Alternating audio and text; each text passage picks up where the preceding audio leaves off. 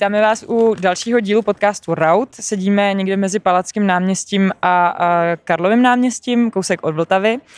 A sešli jsme se tu dnes s členkami uměleckého kolektivu Prádelna, Balu, Helena, Linda, Monika a Magda. Ahoj. Ahoj. Ahoj. A nás by na úvod zajímalo, co je to kolektiv Prádelna.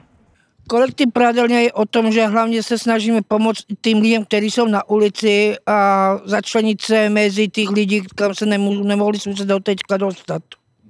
No tak já si myslím, že teda asi jo, že jsme tak napůl jako i umělci, protože hodně s těma spolupracujeme, hodně se nám odměňujou, taky nám dávají hodně práce, aby jsme spoustu věcí vymysleli pro druhý lidi, který něco potřebujou nebo i nepotřebujou. Vlastně náš projekt se snažíme ne, aby jenom pomáhal, ale taky, aby ukázal jiný směry toho života, jako že se může i bavit a nad bavěním si i vydělávat. Já bych to upřesnila tak, že vlastně všichni, kdo tady jsme jako v kolektivu Prádelna, Balu, Helenka, Linda, já, Monika, jsme holky z ulice, že jsme se poznali vlastně v jednom centru.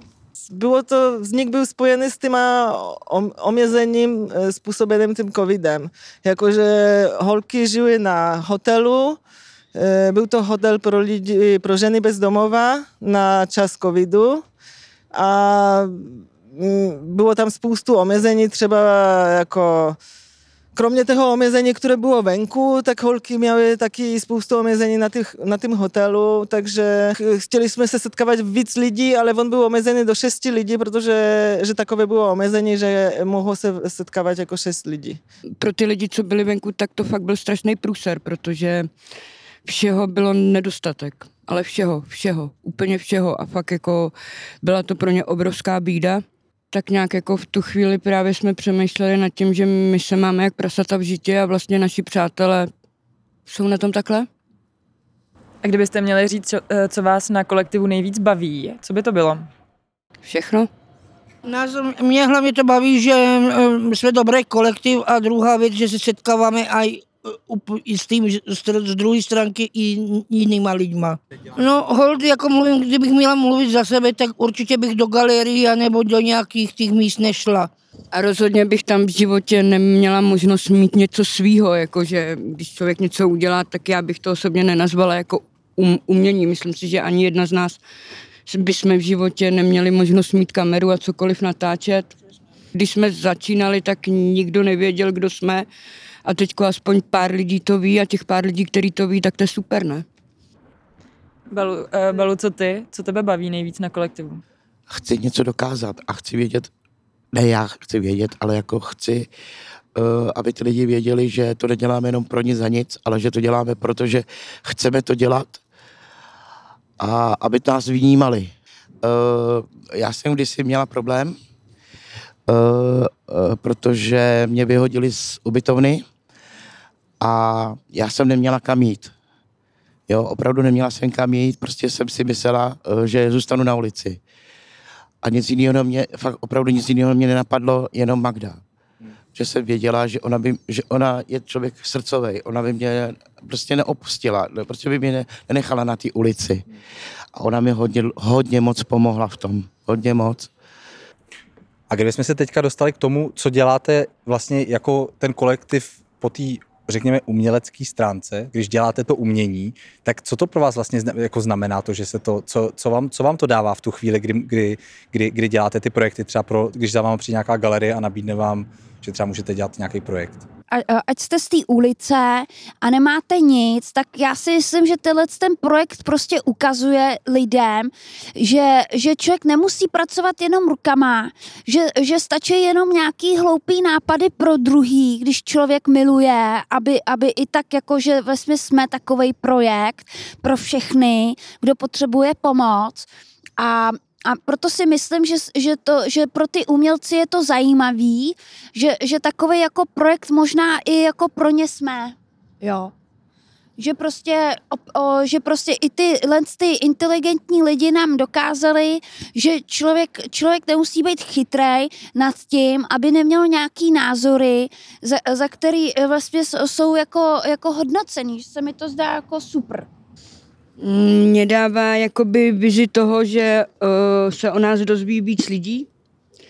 Možnost toho si zkusit něco nového, co v životě bych neměla možnost, protože já momentálně jakoby jsem na ulici a vlastně dává mi to možnost, že právě se dostanu k tomu, o čem se mi ani nezdá. Hromadě věcí slyším po první v životě, že nevím, co to je, takže se Magdy neustále ptáme na výrazy, co je co.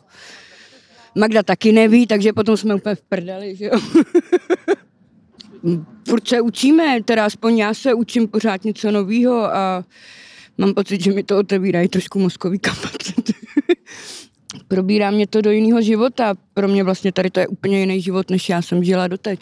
Úplně jiný, pro mě je tady to úplně jiná dimenze. A v čem je ten hlavní rozdíl? Já znám to ráno se probudit, udělat to, aby se člověk obstaral, aby byl v čistým, aby se mohl vykoupat, aby měl co jíst, aby jeho pes měl co jíst a tak dále. Tady to znám roky.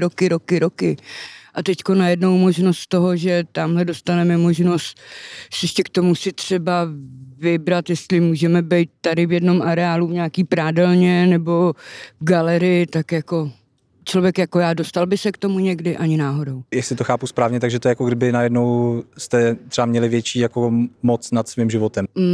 Já to beru tak, že mám spíš větší moc udělat pro lidi, kteří tak žijou jako já. Nemají to lehký, ty lidi, co jsou venku, tak ty to nemají opravdu hodně těžký to mají. Akor holky, když jsou jako přesně, sami. když to jsou ženy, tak ty to mají nejhorší, protože ty musí celý dny, že jo, sedět na lavičce, jo. Nejenom, ale i ty třeba ty holky, že jo, to na té ulici nedávají, tak si najdou nějaký pseudopartnery, ty je potom mlátějí nebo je posílají šlapat a oni mají jakoby obstaráno v uvozovkách v tom smyslu, že je neotravujou jiný. Já jsem tady to nezažila naštěstí, jakože já mám docela špičatý lokty v tomhle. Já bych se ještě vrátila k té vaší umělecké činnosti. Blíží se festival Všichni jsme emotivní, který bude probíhat 6. a 7. května. Jak se na něj těšíte a jak se na něj připravujete? Mám z toho stažený zadek. A proč máš stažený zadek z toho? Protože představa, že tam budeme sedět a budou se na nás někdo dívat a... Já z toho strach nemám, ani trému z toho nemám. Já jsem nikdy z takových věcí trému nikdy neměl a já dokážu tam i mluvit, takže mi to jako nevadí. Vy jste potom, co se ten festival přesunul z toho kvůli covidu, jak se zrušil vlastně... Tak jsme natočili video. Tak jste natočili to video. Tak proč jste se to rozhodli natočit? Aby bylo aspoň něco. My jsme fakt jako docela hodně setkání tomu věnovali. My jsme dali do toho do sil, jako že jsme se jako prostě snažili jako těm lidem něco ukázat. Myslím, že to sdělení, který tam je, fakt jako by mělo slyšet pár určitých lidí, no. Tady není nic, co by tam nemohlo být. Možná nějaký sprej voňavý na ten vzduch? Co? Pepřák vezmu a hotovo. Tak, jak jinak řekneme, ven, raus. A náš poslední nápad, se kterým docela každý souhlasil, který vzniknul z toho, jak ten zmrt na vernisáži nás chtěl vyhodit, byl, že odehrajeme několik situací, kde policie, hajzelbaba, ochránka nás otravují. Že odehrajeme s publikem, bo to je realita, kterou hodně zažíváme. Třeba budeme chodit a říkat, že se v publiku nesmí sedět. Já nevím. Jak to říká policie? No tak jak to říká? Jak to říká? Jak se nesmí sedět? Prosím vás, opuste tento prostor. A nebo můžeme někoho zmlátit obuškem. To taky zažíváme venku. To rádi dělají buzeranti. Taky můžeme někoho zapálit. Ale přece nechceme dělat takové hardkorové věci. Jde o takové jemné prudy. Linda by mohla pracovat za barem a říkat, že alkohol tady neprodáváme. Dobrý den, já bych chtěla 2 deci vína. Pardon, paní barmanko, já bych chtěla 2 deci vína. Jste podnapilí. Alkohol vám neprodáme, jedině vodu. Ale pane, jako trošinku jsme v divadle, ne? Já budu hajzlbába a budu otravovat. ať odejdou ze záchodu. Ven, kam máme chodit na velkou? Do křoví. Dobrý, já bych vás dala, byste mi toaletní papír. Běžte do křoví. Ale proč? Protože jako to je nepříjemný, ne? Chodit do křoví, jako to kam máme Bohužel máme ucpané záchody, toaletní papír není, jedině... A jako z jakého důvodu? Noviny. Ale z jakého důvodu nemůžu jít na záchod? Jde v balu. Je ucpaný ten záchod. Ano, není to prostě čistý. Není to čistý. Není pro vás, prosím vás, není pro vás. Tak není čistý záchod, nebo není čistý pro mě? Není prostě ani pro vás, ani prostě ten záchod, prostě pro vás nejsou záchody tady, prosím vás. Z jakého důvodu? Protože nemáte peníze, to za prvé, nebo máte peníze. Jako kolik to stojí? 5 korun? Ne, teď už jsou zvýšený v taxi. Dobře, tak když vám... A kolik to stojí teda? Prosím vás, stojí to 15 korun, máte na to, prosím vás? Je vidět na vás, že opravdu asi ne. Plus 5 přihráška za toaletní papír. Ano, jo, jsou ano. To 5 korun za 2 roušky. Dobře, tak já půjdu bez toaletního papíru, takže to je A paní Čipči, chcete zadek? To jako to si budete utírat rukama, nebo jak? Tak si to představujete? Jakože mě nepustíte na záchod. No prostě ne, no. Prostě si běžte do křoví, nebo prostě si běžte kam chcete. Ale to se nám posere tady v Tak ať se posere, mě to úplně jedno, ať si jde kam chce, neodchujte mě, prosím vás. Já mám jinou práci, mám všechno něco jiného na starost. A ne nějakou paní, aby by tady chodili a ještě by tady dělali větší bordel, než tady je.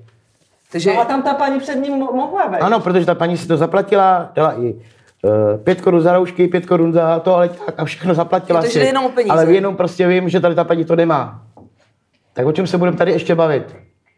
A to vy ještě z nějaké magické koule? Ne, jako... to nejsi tím magické koule, to prostě říkám tak, jak to je. A taková je skutečnost. Ještě se chcete o něčem bavit? Tak nashledanou. Děkuju. Dobrá hajzabába. Ne, ale minule na té zkoušce na mě vyjela. Ne, jako opravdu jste to zažili, ne? Ano, to je a tak mi to ukažte, ale jako ne, tohle to bylo teďka hraný, ale já jako přijdu na záchod. Oni tě ignorujou, oni tě většinou ignorujou. Jako ignorance tohleto, to je pravda to, co říkám. Že ti zatarasí dveře. Ano. Třeba, anebo jako, že třeba přesně jako nefungujou nebo něco běž a i když se tam objeví nějaká duše, která ti to chce zaplatit, ona tě nepustí. Nepustí, protože byste bezdomovci. A nedej bože, když máš psa, víš co, jako nějaký hajzelbáby díky tomu psovi jako tě uvolnějí, že jako se smilujou, protože víš co, jo? Ale... Na tom záchodě tě pak normálně nechají. No, proto chodíme většinou na můstek nebo tak, že ty hajzelbáby nás znají, jo? Aha. A ty po nás nechtějí ani prachy, ani nic, jako. Takže je to takhle. Musíte se s tím prostě smířit, chápete? Počkej, že někde, jak se vám bude chtít někde jako... Mně se nikdy nebude chtít, protože já dělám na záchodkách.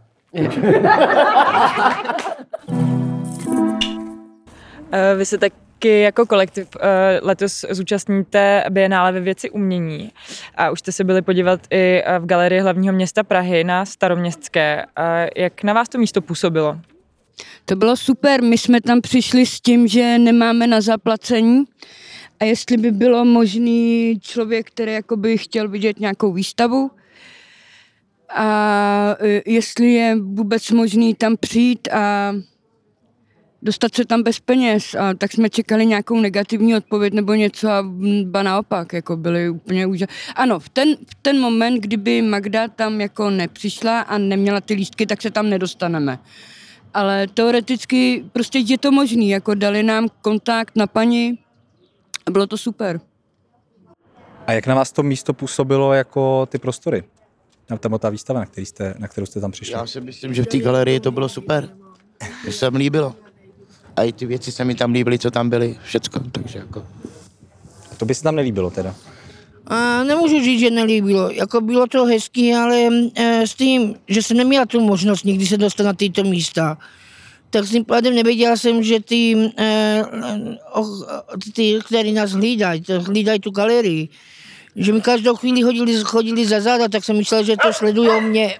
Aha, jo, takže ti tam bylo nepříjemně kvůli tomu, že tam byli ty kustodi, který tu... Ano. Ještě si myslela, že tě kontrolují a oni vlastně nemohli. Přesně, a tak hned jsem na konci, jak byla ta vazba, zpětná vazba jako s Magdalenkou, tak jsem hned jí to pro mě řekla, že jsem se tam necítila kvůli tomu, jako v pohodě. Ale jinak ta výstava byla super. Jo, ta výstava byla zajímavá. Jak jsme byli v tom muzeu? Jak jsme byli Jo, no, bylo to zajímavé. Mně se tam strašně moc líbil jeden obráz, protože byl takovej zvláštní. Ono to vypadalo jako kdybyste byl někde v cizině u skál a u těch krásných stromů, kde je ta průsvitná řeka.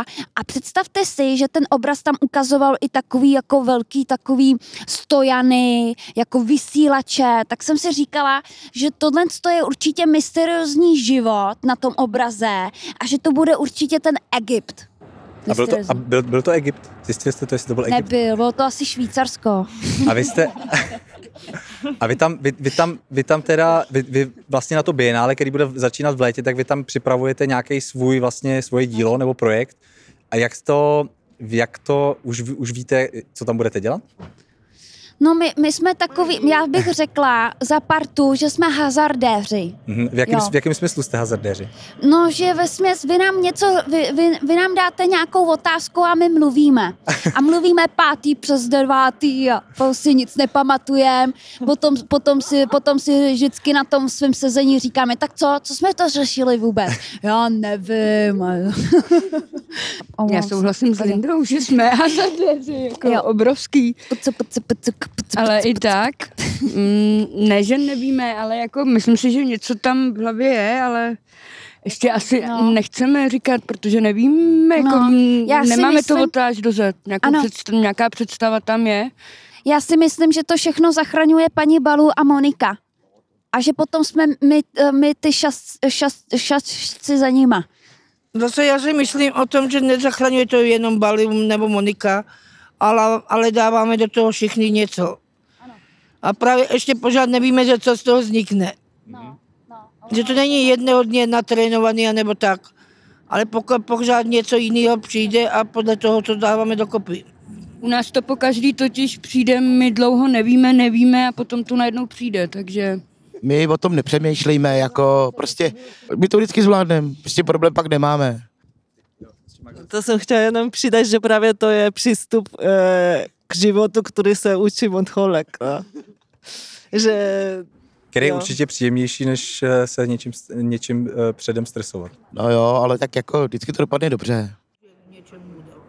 A vy jste to, co jste natáčeli, to, co se původně mělo performovat na tom festivalu v prosinci, tak vy vlastně jste to natočili, teď je to hotový, je to natočený a vy na tom, to bylo ale původně připravený pro ten festival a ten festival je vlastně za 3 týdny a vy tam budete teda performovat vlastně to samý, ten samý text, nebo tam připravujete něco jiného? Nebo to tam budete promítat tohle? Tak ten text je do půlky napsaný a do půlky improvizovaný. Takže to je nějaké jako východisko, kde začneme jako rozhovor a pak uvidíme, co z toho vznikne, no. A takhle připravujete i třeba nějaký další projekty? Myslíte do budoucna třeba tou kombinací jako improvizace a nějaký přípravy, že to je něco, co třeba vás jako zajímá? U nás nikdy není nic stejný. U nás je to vždycky jinak. Ne furt stejný. Protože jde o to, že každý den prostě se každá cítíme jinak. Já můžu mít blbej den, tak tam budu třeba vyšilovat, takže do toho tam bude vyšilování, nebo se budu všemu smát, nebo tak. A každý máme jinou náladu. To je fakt jako, každý máme svoje stavy prostě. A každý jakoby, i když půjde o jeden na ten samý text, tak to nebude stejný. Jasně, přesně. Určitě ne. Vy se jako kolektiv pravidelně scházíte a mě by zajímalo, jak ty vaše schůzky vypadají, co se během nich odehrává. Jak to vypadá? My se potkáme, nejdřív si tak jako popovídáme a třeba řešíme to, co mám, a jako řešíme to, co máme. Teďko třeba řešíme právě tady tu galerii, že jo, takže přemýšlíme nad tím, co bychom tam chtěli, co ne. A co hlavně bychom těm lidem chtěli sdělit, že jo. Magdo, ty bys to něco dodal? Já ráda to slyším, jak to vypadá z vaší strany, protože já z mojej strany, jak já mám to stabilní bydlení, tak já mám počítač, já mám všechny naše zapisky, mám všechno, co uděláme jako minule, tak vždycky si to doma nějak připravím a přinesu a další schůzku se na to díváme, jako co bylo minule. Vlastně důležité je si připomenout, co to bylo před týdnem a pak pokračovat. Takže ty jsi vlastně takový jako mediátor nebo moderátor těch schůzek? Jo, to bych řekla, že jo. Ne žádné vedouca. Tak já na rozdíl od holek, že mám bydlení Takže vlastně, když přemýšlím o tom vždycky, tak si přemýšlím o tom, jako že doufám, že holky budou vyspalí, že budou mít skutečně dobrou náladu. Což dneska to vypadá, že jste se všechny. Což dneska úplně to je super. A jako, když se sejdeme, no tak nejdřív to je, tak že se pořádně najíme, aby jsme mohli mluvit, ne s prázdnýma žaludkama. Napijeme se. A hlavně jde o to, že my se vidíme jako rádi. My se fakt vidíme rádi, jako dobře, měli jsme mezi sebou takový, jako že třeba nevím, jedna z nás jako třeba měla nálady, že prostě tam nebude chodit, protože z toho důvodu a z toho důvodu, nebo bylo tam jasný a bude tam nějaký jako po každý. Nějaký pnutí. Tak, ale prostě vidíme se rádi a stojíme za sebou, není to jenom o těch úterních setkání. A co děláte, když nejste s kolektivem? To je různý. Já osobně dělám to, abych přežila. To já taky, abych přežila. Hlavně já jsem zapojena ještě do jedného projektu a jako určitě lidi, co jsme byli na ulici a ukazujeme lidem, že co kde jsme prožili a tak dále, jako aby jsme ukázali lidem a otevřeli oči, že každý bezdomovec za to nemůže, že tak skončil. Jo, takže děláte prohlídky po Praze a ukazujete nějaký místa, kde jste třeba žili nebo tam něco prožili. My už se blížíme k závěru našeho rozhovoru a nás by s Maxem ještě zajímalo, co vás na světě a na společnosti štve. Mě štve, ale fakt úplně mě štve a rozčiluje lhostejnost. To je věc, která mě vytáčí do takového extrému, že fakt jako lhostejnost mě úplně vytáčí. Prostě tady já mám pocit, že dobře, teďko obrovská solidarita s Ukrajinou, jo, fajn. Teďko prostě já mám pocit, že to je nějaký fenomén být prostě solidární. Ale co začít být solidární doma? Sorry. Já jsem pro pomoc všema 10, ale odsaď. A prostě do té doby, než jakoby se dělo tohle, začal covid taky. Lidi drželi při sobě, ale po nějaký době to přestalo bavit. Ale prostě ta lidská česká lhostejnost, toho je mi na poblití. Tak ono je možný, že to třeba v důsledku právě k tomu povede, že když teďka si lidi uvědomí, že to vlastně, že když můžou někomu pomoct, že to vlastně není zas tak složitý někomu pomoct, takže možná třeba díky tomu, že teďka se někdo naučil nově pomáhat, takže třeba budou pomáhat víc i lidem tady. Věříš tomu? Já doufám. Hele, já v tom žiju každý den, lhostejnost je každý den jedno a to samý. Lidi jsou velice lhostejní.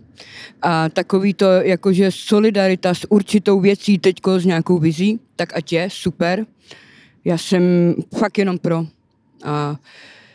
Ale oni to berou každý svým způsobem jako povinnost a světu kolem sebe, který žijou, svět kolem sebe, to je přece tam, kde žiju, tak vůči svýmu okolí jsou lhostejný a nebudou jiný. A to je v pořádku, nemyslím si. A to je věc, která mě strašně rozčiluje. Já si myslím, že svět je úplně obrácený. Já si myslím, že to není dobrý, no. Prostě pro naše lidi to tady asi není tak dobrý, protože když my potřebujeme pomoct, tak nám nikdo nepomůže.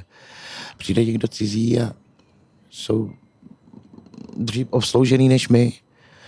A mě nepomohli lidi, který lidi mi pomohli? Mě pomohli lidi akorát, co znám tady. Lindor, chtěla bys i ty k tomu něco říct, co tě nejvíc štve na světě kolem?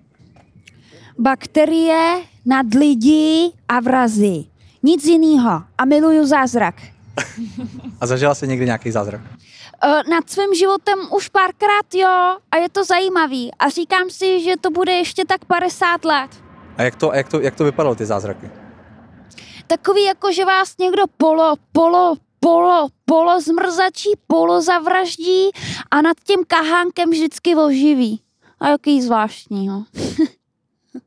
Tak mě hlavně štve na tom, že některý lidi jako odsuzují ty lidi, co jsou na ulici. Ale mezi tím nemůžou oni vědět, že kdy tam můžou spadnout taky. Že dneska mají bydlení, mají práci, všechno. Ale padnou, nebudou mít nic, tak budou tam, kde my. A oni hodně těžko to budou dávat, co už my máme jako za sebou.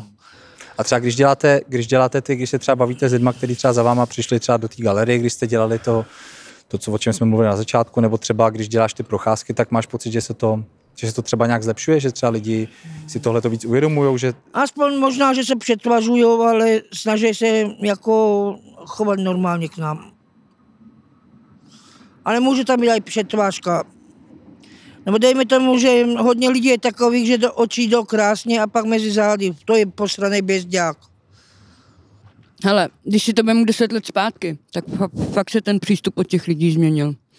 To je o něčem jiným, jako... Já to přiblížím úplně v banální věci, jo.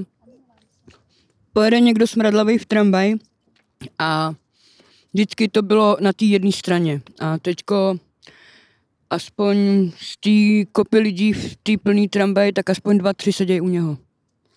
Takovýhle banální věci. Fakt ten přístup je jiný. Jde o tom, že nezažil si třeba, že vidíš, že si třeba vybírám baťany jako kvůli tabáku z popelníků a přišel mladý člověk nebo stará paní a dali mi cigaretu, to jsi nezažil. Že se to před těma 10 rokama nezažila a teď to třeba zažiješ? Před těma 10 letama si zažila, že vylez buď někdo z kanceláře nebo z bytu a naschvál ti ten popelník ještě před tebou polil vodou. To si zažil před 10 lety, teďko je to fakt jako ten přístup je jiný. Nebo i když vidí, že třeba, nevím, tamhle fáráš za konťákem nebo tak přijdou a dají ti jídlo. To se neděje prostě, to se nedělo jako tady to. Takže je o něco solidárnější ta společnost. Já bych řekla ty jedinci, ne společnost. Jedinci. Chtěli byste k tomu ještě někdo něco dodat?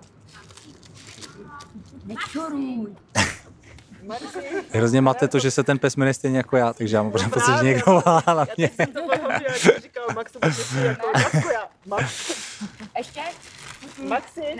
Balu, ty bys něco dodal? Nebo už je to všechno? Já nevím, já si myslím, že třeba to trošku je lepší, ale myslím si, že to je takový jako lepší.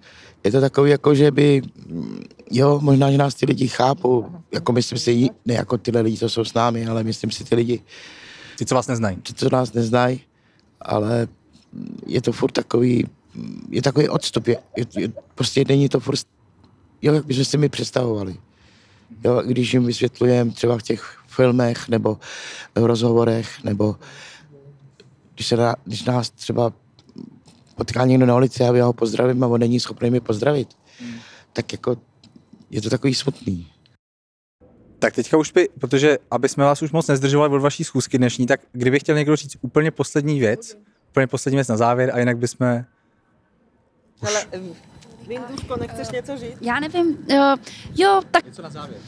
Já si myslím, že v závěru toho, co jsme tady všechno mluvili, se s vámi chceme teda jako režisérsky rozloučit a někdy si můžete u nás v ČR v Praze najít na internetu projekt Pojízdná pračka, můžete si u nás vyprat. Perfektní, tak to byl krásný závěr, tak vám moc děkujeme za rozhovor a... Zapomnělo. I koupit tričko. Tričko s otiskem kanálu, který jste dělali minule. A kde si ho lidi můžou koupit, tričko? To ty necháme na paní naší ředitelce. Tak paní ředitelko, kde si můžou lidi to tričko koupit? Na našem Facebooku. Ještě nemáme Facebook. Magdalena. No prostě nejlepší, nevím, počkej. Možná na tom festivalu byste mohli Monika Aranka. Možno, jo, Monika Aranka na Facebooku a přes to objednat. Dobře. Tak ještě jednou moc děkujeme. Děkujeme za rozhovor. Mějte se hezky. Naschledanou. Jste mě mega nachytali, jak jsem myslela.